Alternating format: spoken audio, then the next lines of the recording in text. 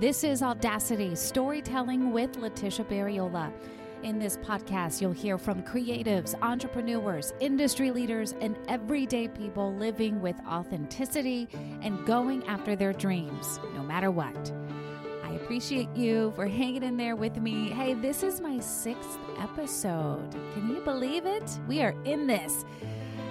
In this episode, the audacity of a grateful alcoholic. It's a little different. You know, I'm fascinated by people who are just open and truthful about not just the surface stuff, right? But the deep, dark side of who they are.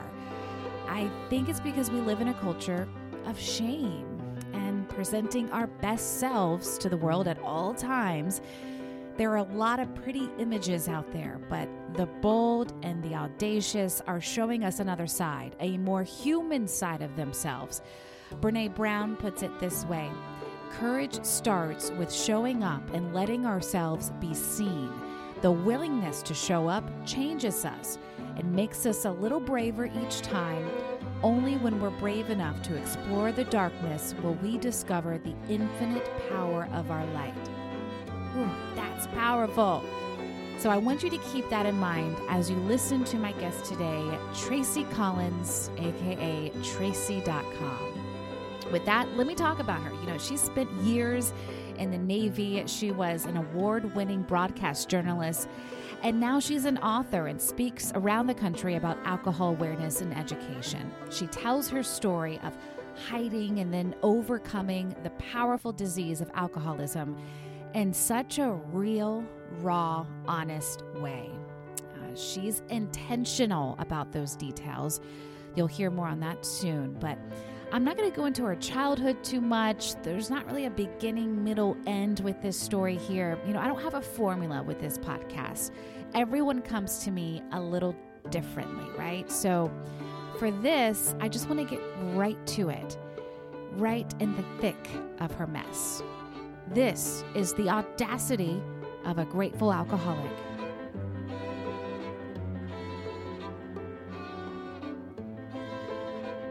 At 10 years old, never having drank before, other than, back then I was raised in the late 60s, early 70s, where you gave your kid a sip of beer. Nobody cared. But the first time I got drunk, when everybody else at the slumber party, got a little giddy and quit, I binged until I blacked out and threw up and passed out. Very first time ever. And I learned later that that's because that's the way my brain metabolizes alcohol. It metabolizes alcohol different than the majority of people who use alcohol. Wow. And so my brain, once it gets a little bit of it, it treats it like it's crack, like it can't get enough. And, but I didn't know that at the time. And you were how old? How are you supposed to know that? Yeah, exactly. So that was at 10. By the time I was a teenager, I was partying every weekend and, it was never like just to get that high. It was always to get, trashed. And, but with that said, I lived a very successful life. Very successful. I went off. I joined the military. I graduated first in my class. I was a broadcast journalist. Yeah. And it was stiff competition too. Made it by 0.25%. And I made it to E5 in 3.5 years in a closed rate, which means that only a very few percentage of people get promoted. So when you're as young as I was, it depends on how many years you have in, a couple things that you have no control over. And so what I did was I studied really hard, and then I made my own Q&A book this thick. I'm holding my fingers about 2 inches apart. And I would just hand it to people and say, ask me a potential question that might be on the test. And I did so well that I made it to E4 my first time trying, which was kind of unheard of. And then I didn't even study for E5 and made it to E5 because I'd retained so much information. So I was always like that overachiever, but yet, hiding the secret. And how did that even look like? What did that look like during that time when you're showing up and performing? But what was it like in private? again, it went through variances where sometimes it was like feeling hungover or whatever, and then it was, oh, if I can just get through this day, I'll be all right. But as the disease progressed, it got worse and worse. And what ended up happening towards the end, like you asked, like how did you know, was how this question started out. So if things got a little out of control, like I remember one time here when I was on Action News, I was on the morning show, and I remember coming in one morning, and Tom Johnston was a meteorologist that morning, or those mornings when I worked here, and he said, "Oh, going on a little bender," and I said, "Yeah," and it was with like, it's fun to party every night and then get up and do the morning show. Says no one ever. Right? And then it turned into, man, I got to take a break. So I'd take a break. Yeah. And then I'd be back on track. Well, it was after I left news. It took me a while to figure this out. I don't even think this is in the book because I think I figured this out later. After I left news, because here's what would happen. We do the morning show, and then you'd have to have one package for the noon, and then I'd beat feet home, and I'd get a buzz going, and I'd take a nap, and then I would be up, like normal people during the evening, and I would drink again. So I would drink twice a day, and then typically go to bed, sleep another 4 hours, get up at 2 a.m. So that's how it was here. So news never stops. So you're always doing something. And so that kind of kept me in line. Well, when I left that and I went and got, two things happened. I got a 9-to-5 job, so I had all this extra time on my hands. And I got a huge pay increase. So now I not only had like all this extra time on my hands, but all this extra money on my hands too. And for, somebody who's living their life right, beautiful, excellent, deserved it. I felt like I deserved it. I had worked really hard for it. And but to give that to an alcoholic, when I see these rookies come into the NFL and I see them fail as a result, I get it. I totally understand. Too much time and too much money in irresponsible hands does not work. And so I think that's why everything blew up during that final 4 years. And around what time? What year is this? So this is 2013 to 2017. And That's recent. Yeah. And so 2017 is when I got sober. So do you believe that, I've heard that quote before where they say money especially just brings out whatever's on the inside. Yeah. Like it won't make you better. It won't make you work. Like whoever you really are, it will put a spotlight on that. Do you find that to be true in your life? I absolutely believe that to be true. Because if you did that to me now, if I could have that kind of income now, oh, the good I could do for the world. Yeah. Oh my gosh. Yeah. But in that situation. So what is it like, what is it like sort of living that double life?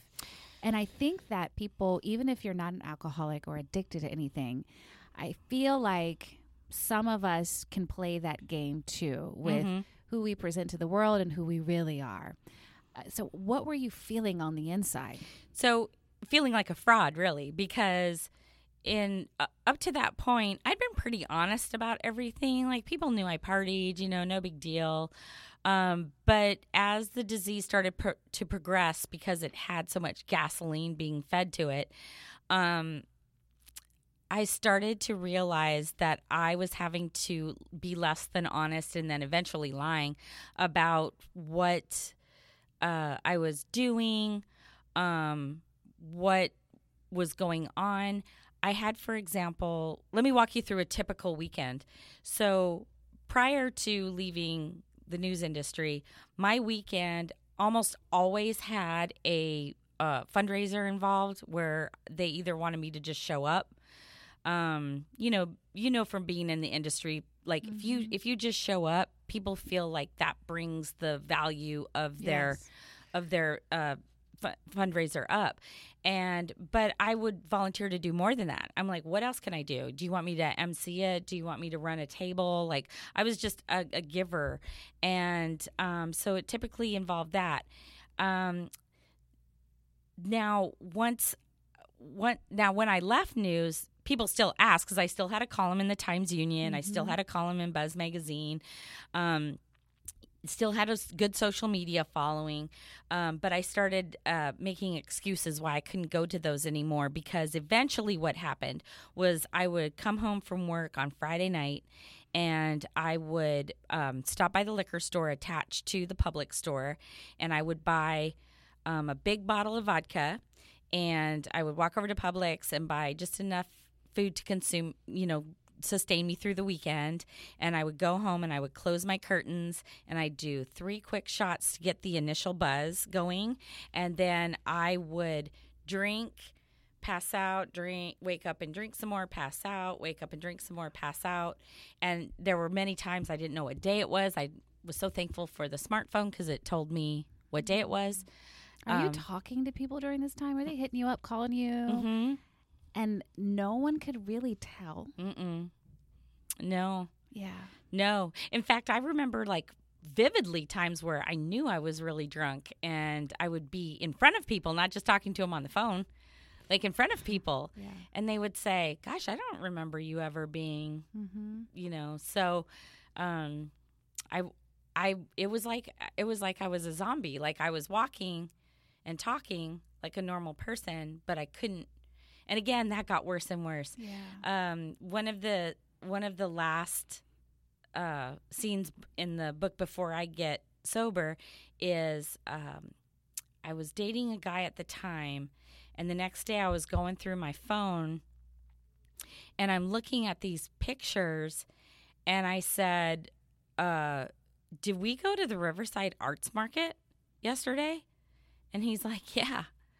And I said, oh my gosh. And that was another boundary that I had crossed. I was amongst children and families, and it's 1 p.m, and I am in total blackout mode. And that was one of the defining moments that I was like, well, this can't continue. And on that same day, I ended up doing a video in a blackout, and I'm so grateful to this day that I did it.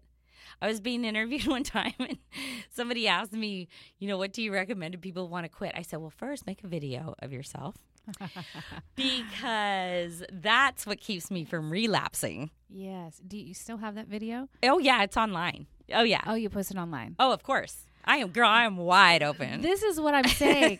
But you have totally owned who you are, and you're trying to use it for good. Yeah. Some things just aren't black and white. I would argue most things are in that gray area, right? As we try to figure out why we are the way we are, or as we try to figure out why me. Tracy tried to piece together the whole thing, and it was really hard. She was a promiscuous teen, she says. She was a Christ believer, a Christian, but everything wasn't perfect. Everything wasn't okay. She's thought a lot about this. What happened to her? Did depression cause alcoholism? What caused promiscuity as a teen? Life is just messy sometimes. There is a breaking point, though, and for Tracy, what sparked a break in this cycle was a comment from her mother and the support of a sister. I had been spiraling for a while, and that's where you start out in the book, my spiral. And what I mean by that is that this got so ugly. So I would wake up in the morning with anxiety and dry heaves, and I would take Xanax and an antidepressant, and then during the morning I would talk to myself about how I'll just go 1 or 2 days without drinking, because I always feel better when I go a couple of days without drinking. So I'll go 1 or 2 days without drinking, and after lunch then I'd start bargaining with myself. Okay, well, maybe just wine tonight, or maybe just one of those minis, or okay, maybe 2 or 3. And it would always end up the same. I would get home and I would drink until I blacked out and passed out. And then I would wake up and then I would be wide awake. And so I'd take a Ambien, which, by the way, doesn't really put you to sleep. It's a total waste of time. And so I would be in this moonlight sleep, twilight sleep, whatever they call it, and wake up the same way. Well, it just kept getting worse and worse. So a couple of things started happening that were really scaring me. Number one, I started having a burning sensation in my gut, and I had already been sent for a sonogram, and they were going to send me for an MRI, which means I was on my way to cirrhosis of the liver. And then the other thing is I couldn't remember things. Like I had short-term memory loss, and I thought I had early onset dementia. Wow. And then my vision was kind of messed up. Like if I got an eye exam, it wasn't any different, but I could be just in the middle of the day and suddenly like my vision would kind of go in and out, like get blurry. And I'm like, oh my gosh, what is going on? Because I knew it was my brain, not my actual vision. Nobody knows your body better than you do. Yeah. And those words kept going through my mind too.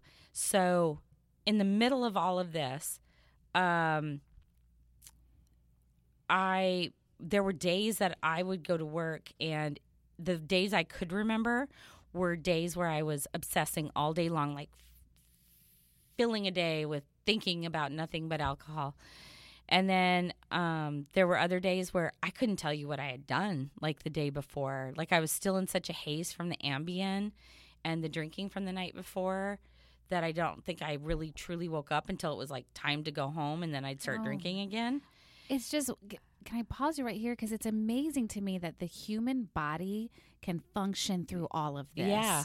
You're driving, you're talking, you're answering phones, you're doing tasks under this kind of influence. That's like beyond me. How is that even possible? Yeah, it is. It is. And so then in the middle of all of this, my dad dies. Oh. And so I go home, and right before I leave, my mom says, I don't want you drinking while you're here.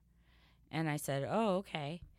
And she said, because, I'm having a very difficult time just with, the fact that your dad died. I can't deal with your drinking too. And I was like, that just came out of nowhere. I mean, I knew my mom found us irritating when we drink and laugh and all of that. But, I mean, if you don't drink and you're around people who drink, they're irritating. Yeah. But she was serious. Like, she wasn't even playing. So I go home, and I don't drink for like 2 days before, and I get super sick. Wow. Remember that. I get super sick. I go home, and at this time, I decide, okay, now's the time. This has to be it. And so my sister gets there. My mom's asleep on the couch.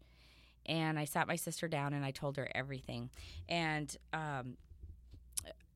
so the chapter 2 is called Urination, Defecation, and Other Mortifying Memories.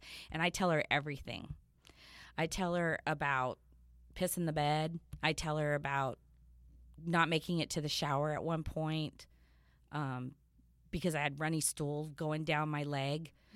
Because I wasn't putting proper nutrition into my body, so that's all I had coming out. Just all of the horrible things that were happening because my body and my brain were shutting down. Because that's what happens. And let me tell you something. When it came to those stories, I second-guessed if I should put them in until I heard somebody else tell the story, and I realized, no, that has to be in there. Because there are people that this is happening to and they don't understand why. And it's because your brain is shutting down so much that it can't wake your body up. It's how when you have to go to the bathroom, your body automatically wakes up your brain to say, hey, we have to go to the bathroom. Yeah. It couldn't wake my brain up. And so as embarrassing as it was necessary to let people know who are going through it. You need to pay attention to this stuff. So I told my sister all of that, and my sister had lost her son the year before, and so she flat out told me, and I knew that she was serious, that if she lost me as well, that she would not be able to survive it. It was just going to be too much for her, and I knew that was true. So honestly, I got sober to save her. But then I was totally into it, man. Once I came out of that fog, which took about a good 30 days, man, man, it was like getting let out of prison. She went for 10 weeks to an addiction program, didn't miss a day, 3 hours a day, no matter what she went. She found some light, what looked like freedom, and it exposed the ugly disease in a way that would change her forever. What scared me straight was I learned about strokes and heart attacks specifically in women. And do you know why that is? Because alcohol metabolizes slower in our bodies than men's. So on its way out, it does so much more damage to our organs than to men's. And so I heard it over and over again, as if it's just not, a bunch of medical hype being blown up my butt. I heard it over and over again. People would say to me, when I came out public, people would say to me over and over again, oh, I lost my sister, I lost my mom, I lost my aunt to alcoholism. And they were all saying the same age groups, 50 to 55. The sweet zone to kill a female alcoholic. So, yeah, and I was about to turn 50. Yeah. So young. Yeah. And I would have definitely died behind closed doors. I don't think the psoriasis would have gotten me first. I think it would have been probably a fall or a heart attack or a stroke. And I lived alone. And so I could disappear for 3 days at a time and nobody would be the wiser. And so, somebody asked me in an interview, what do you think your rock bottom would have been? And, DUI? No. I had enough money to do Uber. I think I would have died behind a closed door, and people would have been like, "What happened? What just happened?" Yeah. So two things. Once I was, free, I felt like I had stepped out of prison. I was no longer bound mentally by all of those demons just talking and talking and talking all day in my head. And the other thing is, I had escaped death again. By the way, this is the second time. I was in a car accident when I was 13, a drinking and driving car accident. I saw that. You were the passenger. Mm-hmm. Yeah. Doing 120 miles an hour, hit a tree. And the driver passed away? Mm-hmm. Yeah. Who was driving? My girlfriend. She was 17. And you guys were drinking together? Yeah. Where were you guys going? She thought that her best friend was messing around with her boyfriend, and she heard they were at the drive-in. So we had gone to the drive-in and drove around through the cars. This is really telling my age. And then we went out. We did not see them. They ended up being there, but we went out onto this road, and the road was pretty straight. But when you're doing 120 and you're only 17 and don't know how to drive really well, so she was hitting the gas. Her next stop, I think, was going to be to his house. And yeah, she lost control. This is at 13, so you've been exposed to drinking for a couple years at that point. Mm-hmm. It's really kind of, when you look back, I'm so sad about your friend. She was only 17, but when you look at your whole life, that happening at such a young age, and it was related to alcohol, it kind of makes you look like, why did that even happen? And it was alcohol related. Yeah. And I got this anonymous letter. Remember Tracks, Christian Tracks? No. They were these little paper things that, Christians would knock on doors to pass out that say, and God loves you, and read this, Okay. And so somebody sent me one of those with a handwritten note that said, God saved you for a reason. And so that stuck with me. And I took that to heart, So that's why I did, when I went into television, the bottom line was, if you're going to have me do hard news, I'm not going to work for you. I'm just here to make people smile, and that's it. And so you thought, and I'm not taking away from that, but you put a lot of maybe, you thought maybe this is what you're here for. Yeah. And your identity became being a phonologist and promoting good. Yes, everything good. Do you feel like this too now is a part of why God saved you? Yes. Well, I will tell you this. I remember laying in bed and I was having a conversation with God, and I was saying, I guess you're done with me. I've pretty much probably done everything that you need me to do. Because I didn't want to die, but I didn't want to live either. I really was kind of stuck in this purgatory. Where I had no motivation anymore. The thought of being Tracy.com was not really fun anymore. there was nothing left that was going to inspire me. And I thought, well, maybe this is it. Maybe I have done everything that I need to do. And so once I again came out of the fog, it was actually my sister who said, well, you should do something with this too. And I was like, I should. Tracy went on to write Stumbling into Sobriety and the Things I Learned on the Way Back Up. Tracy found a new purpose. It wasn't over. Alcohol tried to take her out more than once, and now the why was starting to get a bit clearer. Maybe it's because she's bold enough to talk about it. There's power in our stories. As always, I ask my guest, how did you build up the courage, or how did you take that first step? The audacity factor, right? I want to know how they did the thing that made them who they are. To start that journey, at least, how did you cultivate it? I mean, she was a public person, a bright, fun, cheery person. That was her brand. That's how people knew her.